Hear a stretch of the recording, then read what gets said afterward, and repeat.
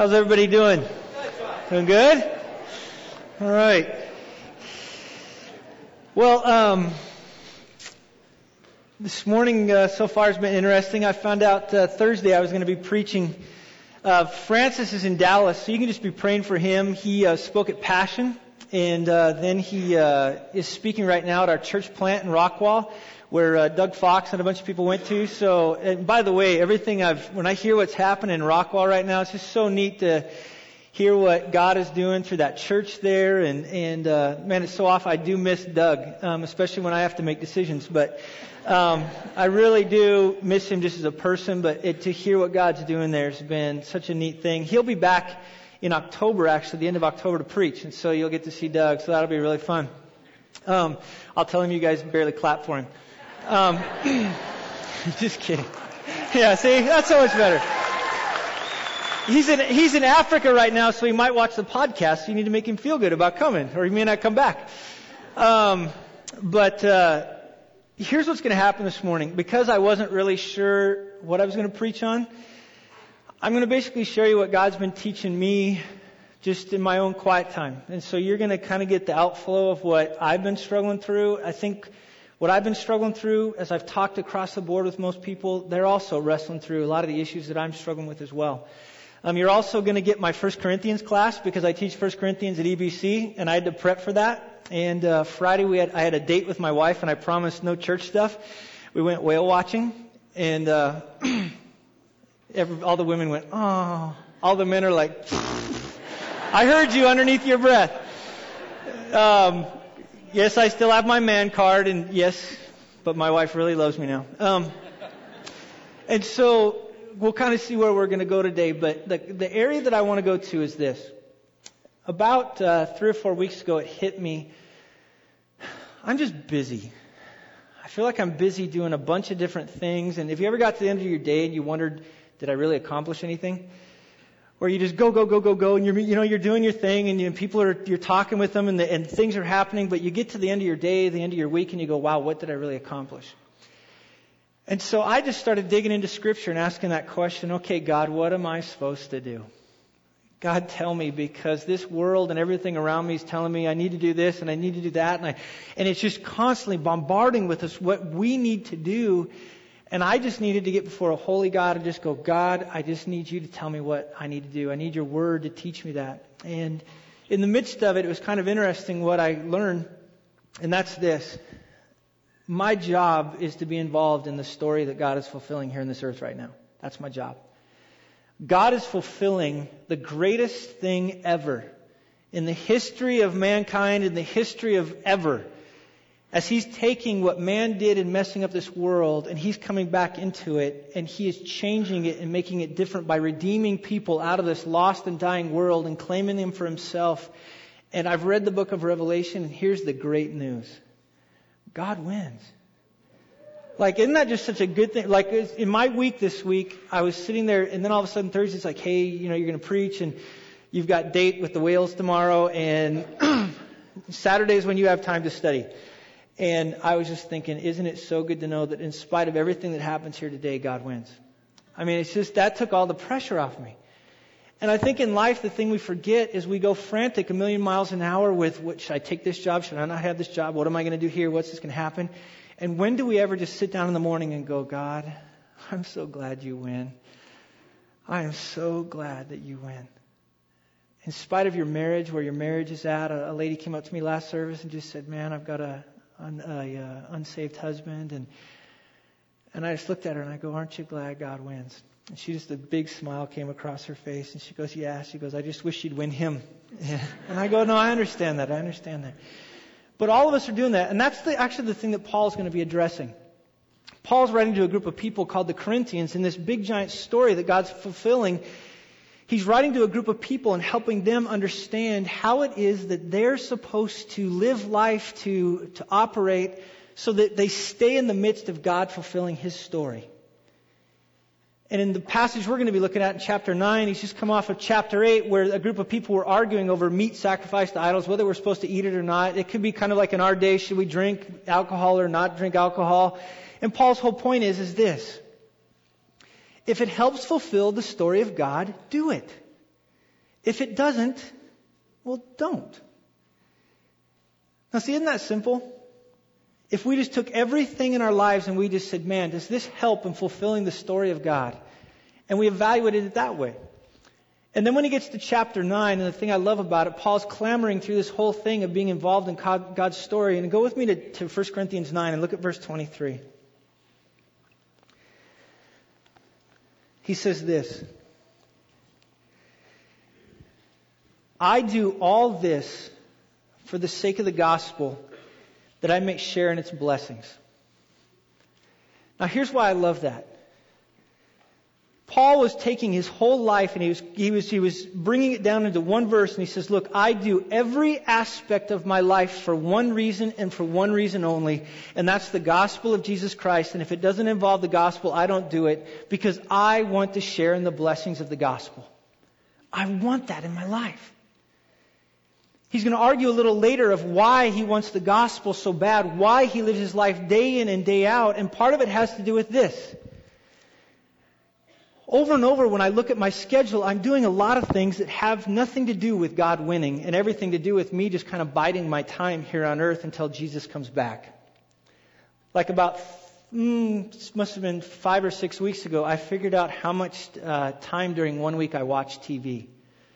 I just thought, I'm going to see. How much do I watch TV? I'm just going to watch normal. I'm not going to try to cut back just because I'm testing myself.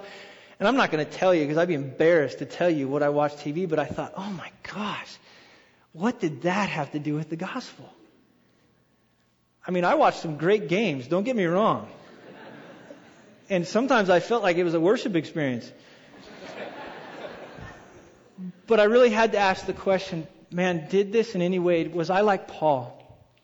Was I a man like Paul that said, man, when I get to the end of my week, I do everything to share in its blessings? See, go with me to a couple passages. Let me show you what I'm talking about. Go with me to 1 Corinthians 15, when Paul's wrestling through this, his passion. He's talking about the gospel. And he says this, brothers, I want to remind you of the gospel I preached to you, which you received and which you have taken your stand. I love that word. By this gospel you are saved. And look at this little if clause. It's a conditional statement. You are saved if you hold firmly to the word I preached to you. Otherwise you have believed in vain. The word if. Conditional. Go with me again. Look with me in Hebrews 3:14. You're going to see this word if again. Hebrews 3:14.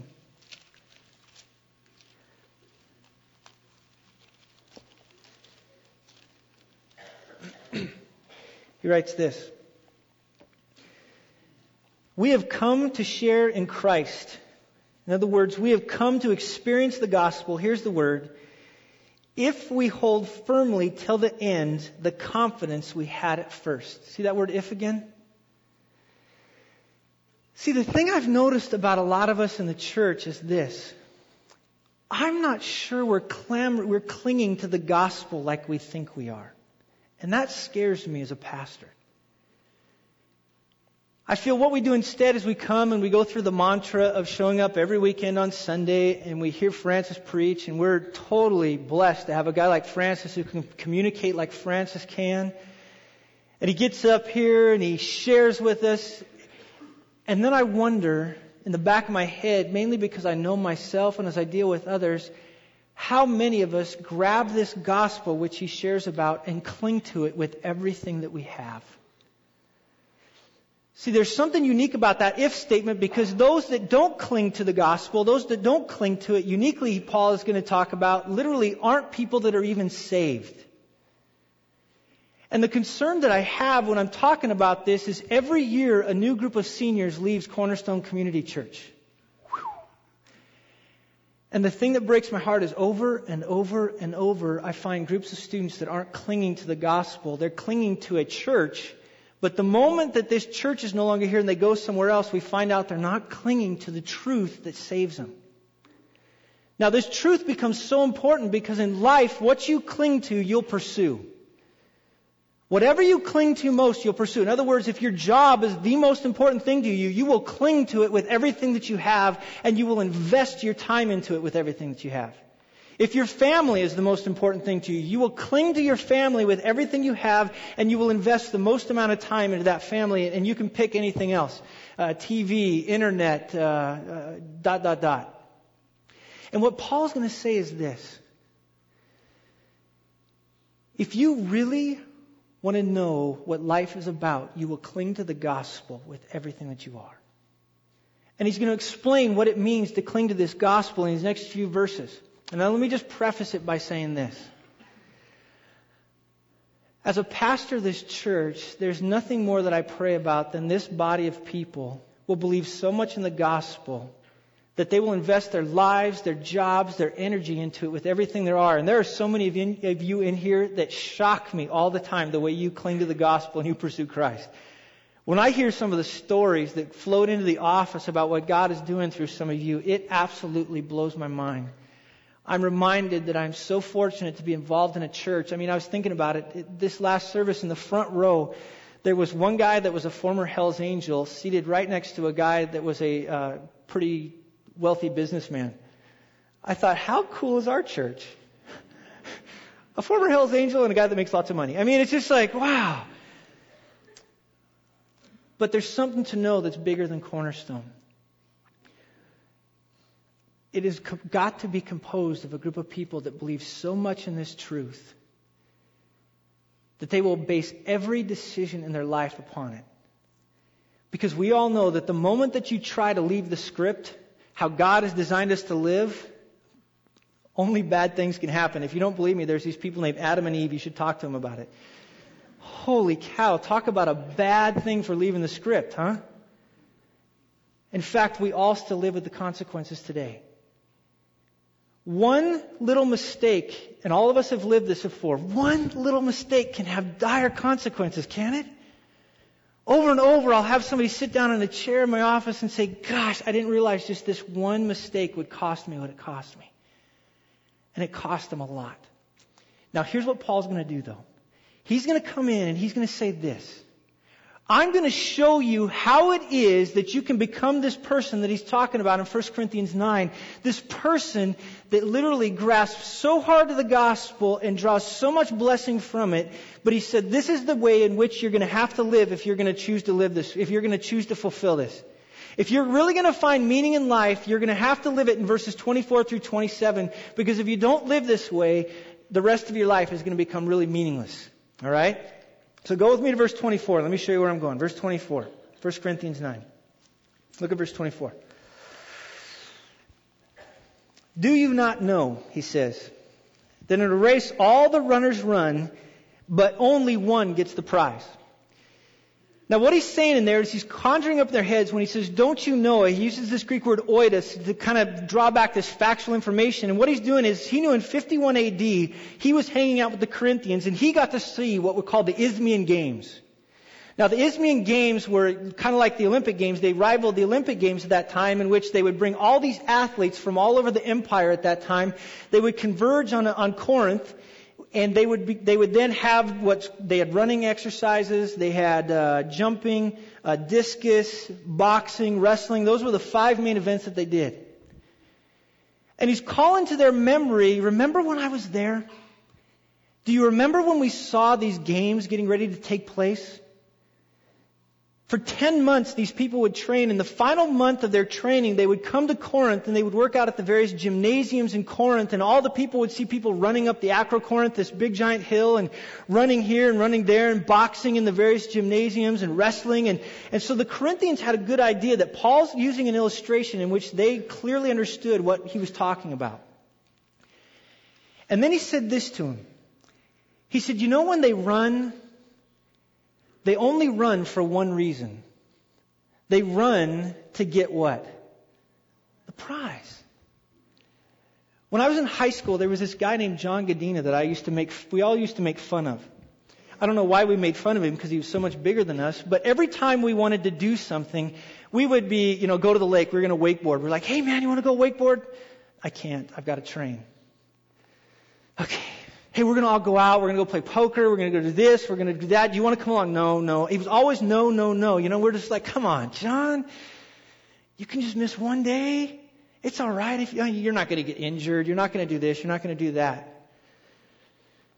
But then in 2001, I had the opportunity to see something where John's life began to make sense for what he was pursuing. In 2001, he won the world championships in the shot put. He threw that thing over 73 feet, a 16-pound ball. Not bad. And as I sat watching him, I understood what his life was about. He walked to the top of the stand, and when they have those flags all draped behind him, and all of a sudden I hear the national anthem start to play. And behind him raises this American flag, and I thought, and I made fun of him. Besides the fact he's 6'4", 275 pounds. But I just, it's just like, he lived out. He fulfilled his goal in life. He told all of us no, because what he had in mind was he had a prize in mind. 6 world championships, 2 Olympic medals. Okay, not many of us can say, oh yeah, I've done that. But all of his life through high school, even junior high school, college, was all about that, standing on that stand and the American anthem playing and him having a gold medal wrapped around his neck and the crowd sitting there in awe as that happened. See, John understood as an athlete, he was devoted to the prize. Now, Paul's going to turn the corner here and he's going to say, look, all these people, they run this and they go after it, but in verse 24 he's going to say, run in such a way so that you get the prize. And it's a command. You run in such a way that you get the prize. Now he's not talking that there's only one winner. In other words, we're not all clamoring for one prize at the end of life where only one of us is going to get it. But he's saying that the only people that will ever get it are those people that are true runners. Everyone else will be disqualified. He's going to talk about here a little bit later. The only people that are going to get the prize are those that choose to run like these athletes that he's going to talk about. Now this prize is so important that, and I think sometimes in our head we think, okay, so what's the big deal? What's the prize? And he's going to answer that. Look at verse 25.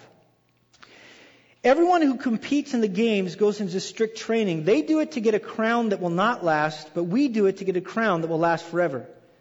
Now that word crown is this Greek word Stephanos, and what they would do is, especially at the Corinthian games, they would either take parsley or they would take pine and they would wrap it into that. You've probably seen it on like TV. They would wrap it around their head and they would sit it on their head. That was the Stephanos. The man that won that would parade that out. In other words, to wear the Stephanos was to be a man of high honor because you were the one of everyone that won. Now he's going to say something very interesting, verse 25. He's going to say, look, they do it to get a crown. Do you see this word? That will not last. The Greek word is imperishable, or is perishable.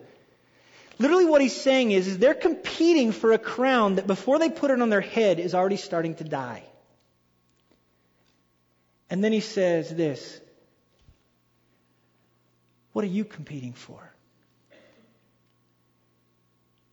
They devote their lives to a little wreath and a little fame for a little time. And then he says, but you got to understand your Stephanos. Your Stephanos is different. Your crown is different. See, after they played the national anthem for my friend John, after it was all said and done, guess what? He's only a memory in books. That's it. His medal, I've seen it.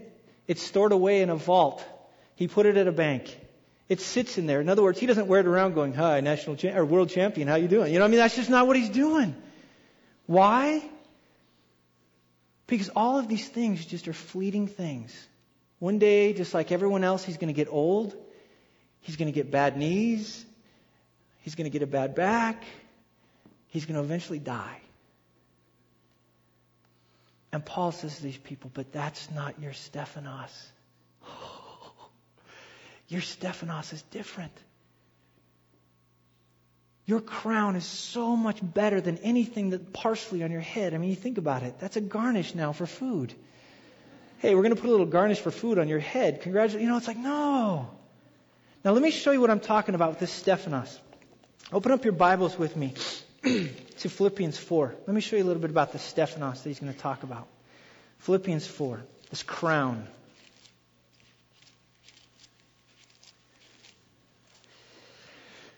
In Philippians 4, verse 1, he says, "Therefore, brothers, you whom I love and long for," and look what he calls them, "my joy and crown," and that is how you should stand firm in the Lord, dear friends. Do you see what he calls them? He says, you people are my what? Stephanos. Now that's super important. Because one day and somehow what Paul is seeing here is that when he is standing in heaven, God is going to uniquely look at Paul and say, your crown is so much different than parsley or pine, Paul. And he's going to start looking and pointing at different people that Paul had affected their lives, that God had used him to change their lives. And he's going to say, see that one? That's your crown. See that one over there? That's your crown. See that one and that one and that one? Yesterday I was just sitting down and I was trying to remember all the people that might be my Stephanos. And I started to get so excited.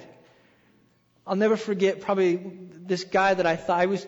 You ever had those moments where you don't want to do something but you do it anyways and then you're glad you did it? I was supposed to go meet with this guy that... drug dealer, I didn't know what else he was involved in, but this girl's just like, please, could you go have a bagel with him? I'm like, okay, it's a public place, everything's cool, he's not going to kill me. And we're sitting there, and I started to just talk to him, and I just looked in his eyes, and I started just to explain the love of Jesus Christ. And he stopped me, and he goes, I just need to ask one question. Can he forgive me?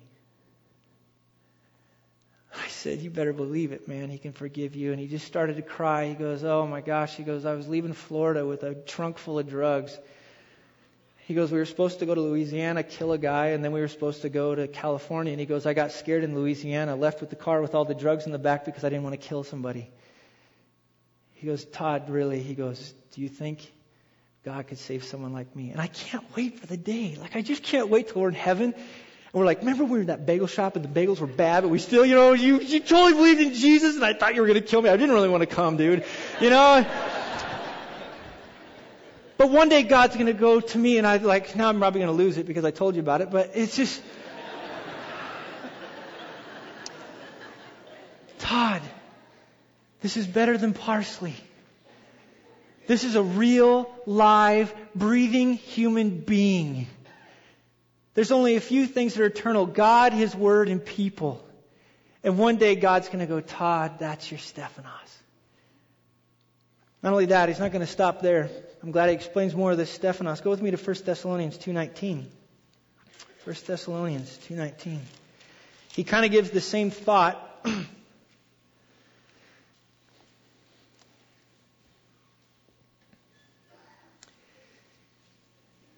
When he says this, verse 19, for what is our hope, our joy? Look at this word again, our crown, or the crown, the Stephanos, in which we will glory in the presence of our Lord Jesus when He comes. Stop right there. He's setting up the stage right now to say, what am I looking forward to? And he's going to lay this whole idea out. I'm looking forward to when Jesus comes, because this is going to explain His crown. What's our crown in which we glory? He says, is it not who?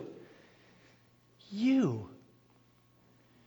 See, I think sometimes I used to think, I don't want a crown. I'm just going to throw it back at Jesus' feet anyways. It's like, I don't know. Until all of a sudden I started to learn about these crowns that are going to be handed to me, and I realized that this crown isn't just this piece of metal God is going to hand to me. In a metaphorical way, He's explaining this is bigger than just parsley. It's bigger than a piece of metal. These are real, live, breathing human beings. He goes on, he says this. Go with me to 2 Timothy 4:8. He kind of lays out a different idea of the crown. 2 Timothy 4:8.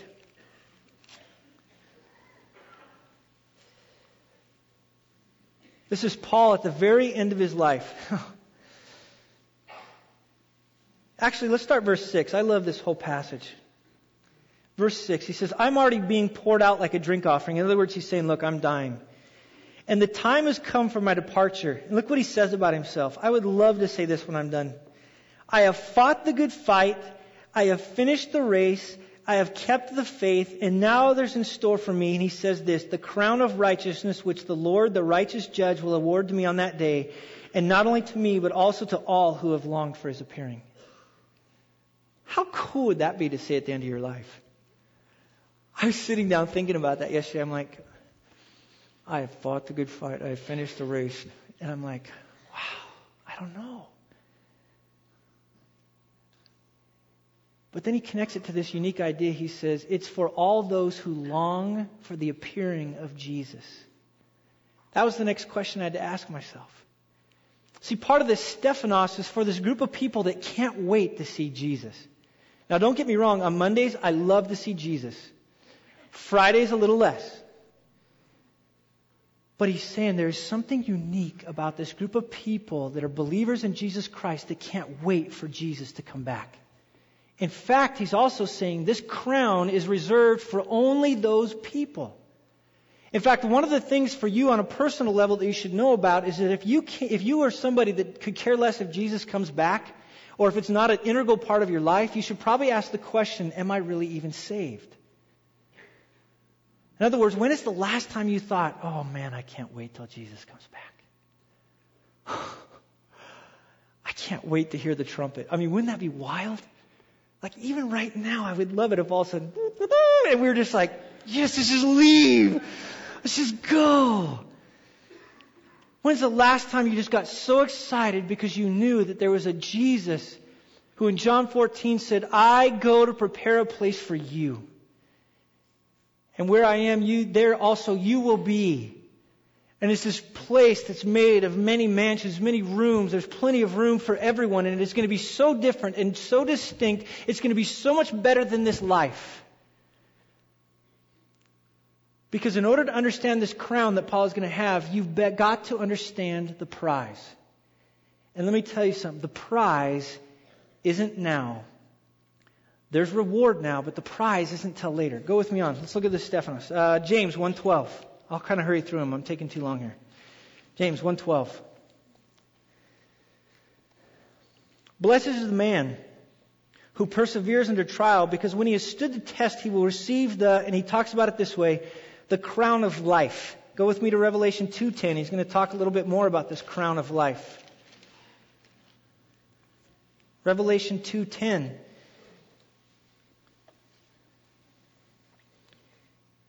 He says, do not be afraid of what you are about to suffer. I tell you, the devil will put some of you in prison to test you, and you will suffer persecution for 10 days. Be faithful even to the point of death, and look at this word, and I will give you the crown of life. See, in this life, if there's no reward at the end, we are wasting our time right now. You ever thought about that? If there's no resurrection, Paul says in 1 Corinthians 15, then we might as well just eat, drink, for tomorrow we die. And the scary thing for me is I believe most of us say there's a resurrection, but we live like there's not one. In other words, we really do just eat, drink, for tomorrow we die. We just kind of coast through life. And what Paul is saying in 1 Corinthians 9 is he's saying that is not an option. I can't do that. My eternal destiny is based upon the fact of whether or not I hold on to this faith or I let go of this faith. Now, what I'm not saying is, I'm not saying that I'm teaching a works-based salvation where I teach that somehow by good works I can somehow come to know Christ. But what I am saying is a true faith does not let go of its gospel. Those that let go only reveal that they really don't believe that gospel in the first place. And he's looking at all these people and he's saying, you've got to understand that gospel. You've got to cling to it with everything you are, with every fabric of you are. And you don't let anything else get in the way of you clinging on to that gospel. Now, he explains it this way. Go back with me to 1 Corinthians 9. 1 Corinthians 9. In verse 25 again. How is it that I'm going to cling to my faith? He says this. Everyone who competes in the games, he's going to say, goes into strict training. Now, when I hear that word, sometimes I'm like, ugh. Believe it or not, I used to be about 50 pounds lighter, and I used to be a distance runner. And now that I carry 50 pounds, I run from one end of the house to the other, and I start to wheeze. But I remember there were times through college I forgot what the goal was. And in forgetting what the goal was, training became less and less and less and less important. Now what he's saying is, as I go into strict training, is he's saying that you better understand the goal or you will not go into strict training. In other words, the job of you in your life and the job of the church is to constantly keep in front of you the goal of your life. See, the problem is, and I've done this and several other pastors have done this, is that we forget to tell you what the goal is. And so what happens is because there's no goal, we start to kind of run wherever it is. And look with verse 26 with me.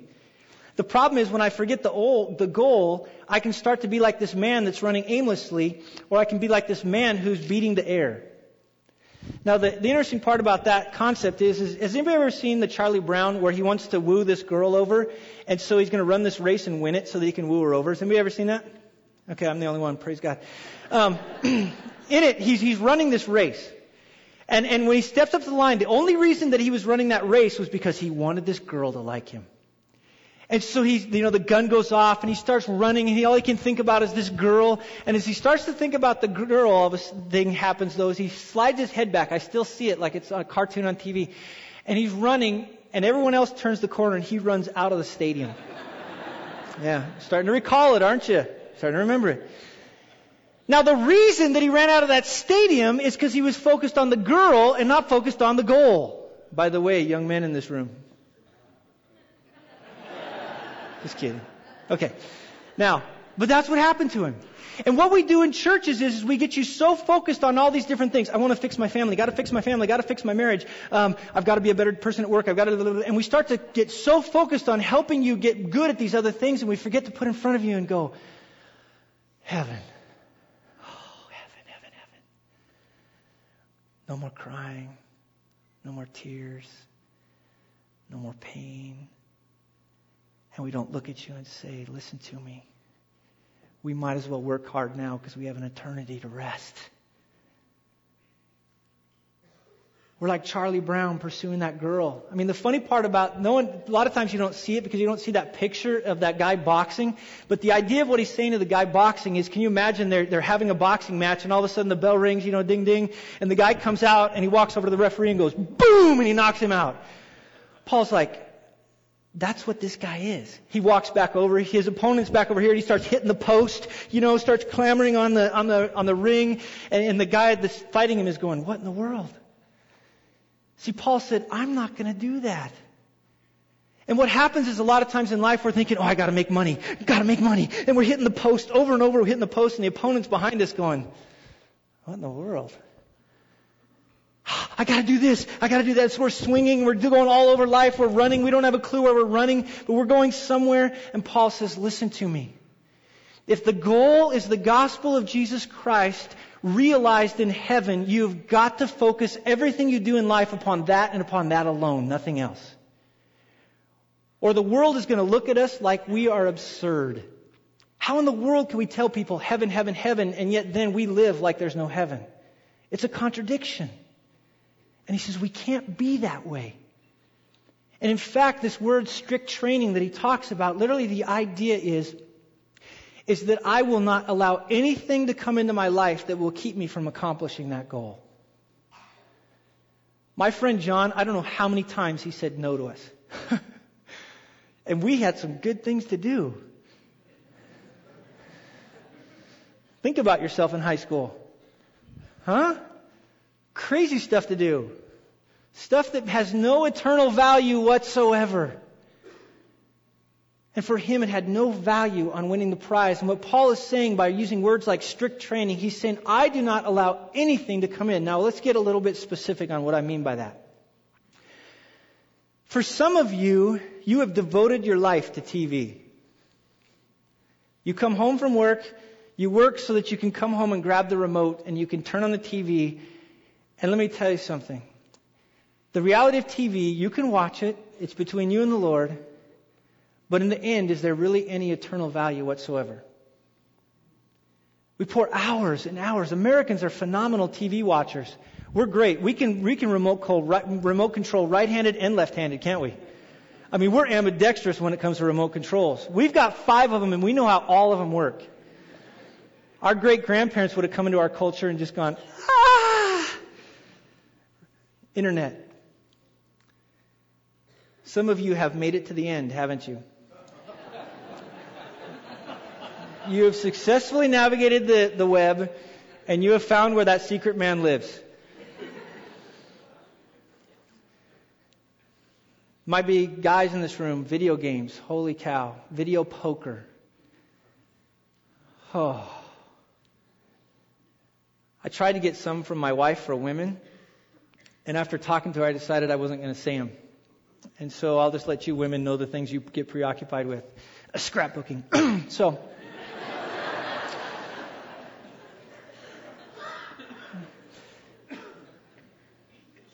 Now, is there anything wrong with any of the things I just said? Inherently, no. But the question you have to ask yourself on a consistent basis is, does it keep me from falling in greater and greater love with Jesus Christ and more with the day that Jesus Christ returns? If it does, I would challenge you, remove it. Get rid of it. Do whatever it takes to be in such passionate love with Jesus, so focused on the goal that no matter what comes in, you're not going to allow it to come in. Because look at verse 27. He's going to say this. He says, "No, I beat my body and I make it my slave." The idea of that beat my body doesn't mean we're supposed to go out and hurt ourselves. It's a metaphorical statement in which I give my body a black eye. In other words, my body doesn't tell me what to do. I tell my body what to do. And so in some of your cases, some of you have a hard time with issues like alcohol. Some of you have issues with food. Some of you have issues in all kinds of different areas. In other words, Paul is saying, whatever keeps you from falling in love in a greater way with Jesus Christ, remove it. Remove it. Because the only thing that matters is that gospel and clinging to it till the end. Now he finishes this way in verse 27. He says, "I do all this so that after I have preached to others, I myself will not be disqualified for the prize." I spent a long time on that statement trying to figure out what in the world Paul was trying to say there. Because I wanted to make sure as I stood in front of you that I stood in front of you and told you to the best of my ability what that means. And the best way I can explain it to you is go with me to 2 Corinthians 13. Because he uses a similar word in 2 Corinthians 13. The word that he uses in 1 Corinthians is adakamazo.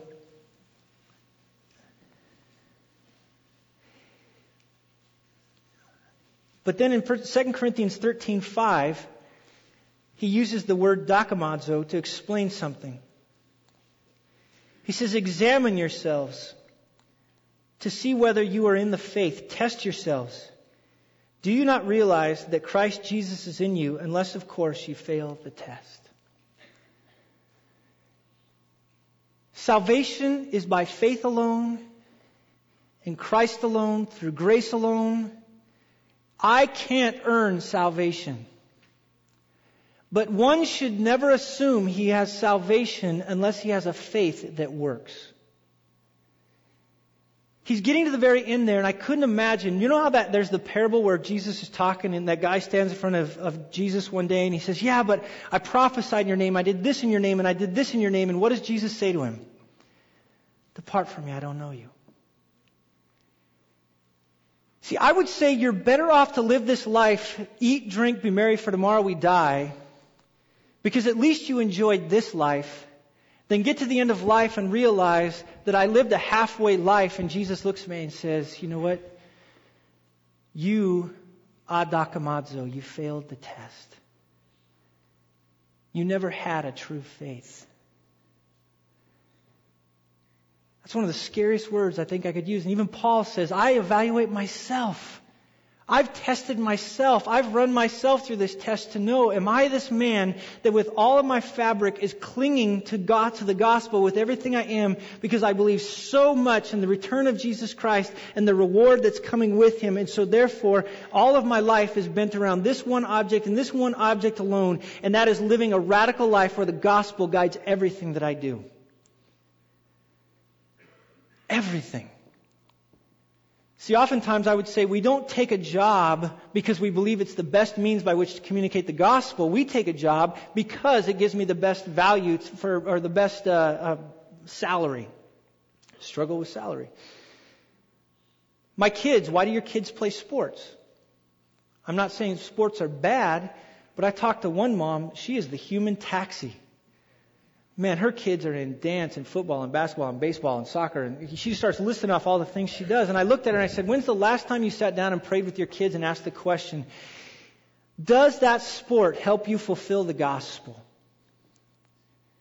See, this is what Paul's talking about. It's taking every decision and evaluating it under the guise of, or under the structure of, does it advance the gospel or does it not? Because if I'm living this life where I could care less about how the gospel affects it, Paul says you might not be passing the test.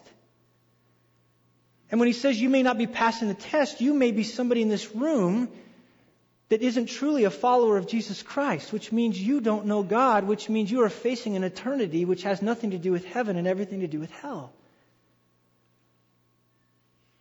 Now that's sobering. And let me tell you something, I've had to run myself through this ringer. See, I've always thought because I'm a pastor that I'm always doing good things. Getting up, meeting with the fellas, praying, giving them good advice, going through the mantra, doing all my various things that pastors are supposed to do. But I'm like Paul. I'm sitting there looking and saying, do I really pass the test? Do I really have an authentic faith? In other words, do I sit down in the morning and look at my schedule and go, God, your gospel is more important than anything else on this schedule.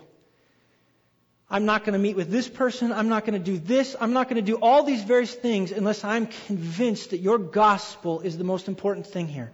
Because let me tell you something, I'll get tired for that. I'll get tired for it because when I invest the gospel into people's lives, the reward is immense when I get to heaven, when I have time to rest.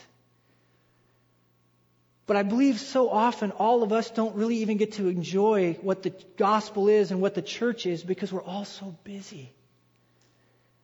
We're going 1,000,000 miles an hour doing all kinds of things that have nothing to do with the gospel and what really matters in life and helping you crave and love Jesus Christ more and more and more you have no time for. I understand the need to make money. I get it. We have to.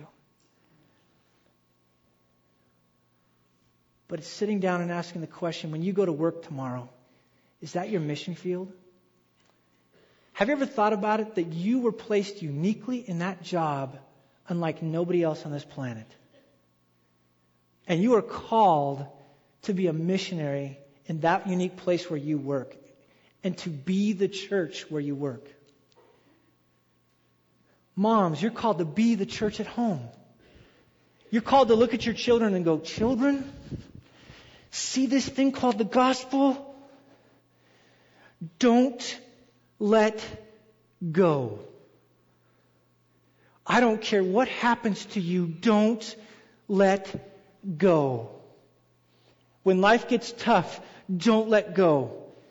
When all these temptations come at you, don't let go. But the scariest thing in the world are parents that tell their kids to cling to that gospel and then they let go and go do their thing and come back later and hold on. That's called hypocrisy, and that's why there's such a large rate of dropouts amongst kids inside of the church. See, the thing I'm praying for Cornerstone is this just becomes a mass of people that with everything we are, we look at each other right in the eye. We get involved with our neighbors that live around us. And we look at each other and say, we are going to hang on to this gospel for everything that we have. And we're going to call everyone around us to this gospel. We're going to get to know our friends that live on the left and on the right, the ones that live behind us and the ones that live across the street from us. We're going to call all these people to the most amazing thing in the world, this story that God is pulling off in which He's redeeming a humanity. And we're not going to let go because then we're going to look at each other and go, oh, heaven. Heaven. We're going to open up Revelation 22 and read to each other about this new Jerusalem coming out of the sky. This place where there's no more crying, no more fear, no more anything. When you have a friend that comes to you that's downtrodden, you're looking at him and you're going, oh, let's pray, but heaven?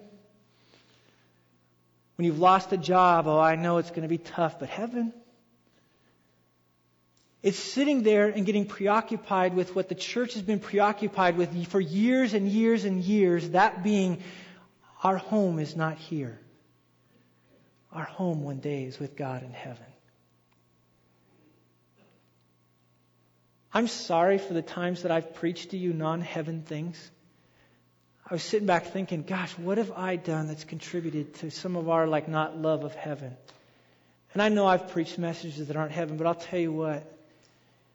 My prayer is that no matter who comes and talks to me, we're going to talk about heaven.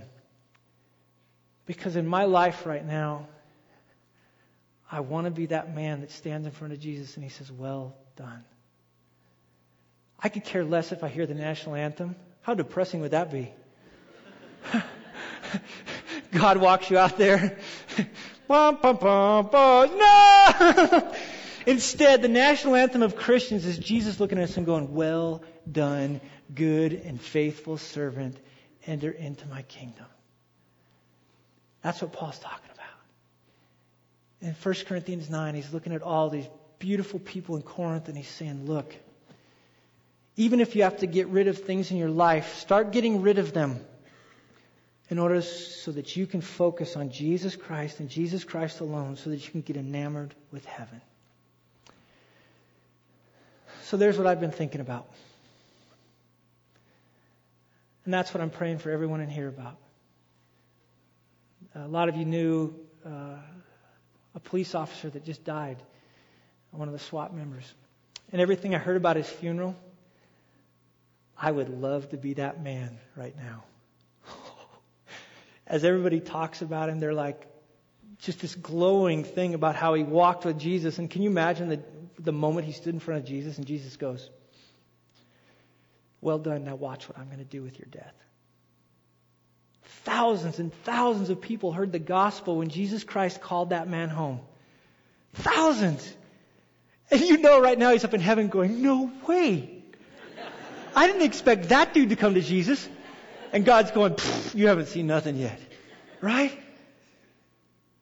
See, he is where I've always wanted to go.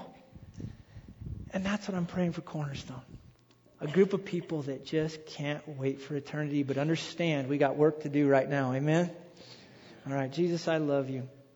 Thank you so much for this precious group of people. God, I stand before a group of people that are blood-bought individuals.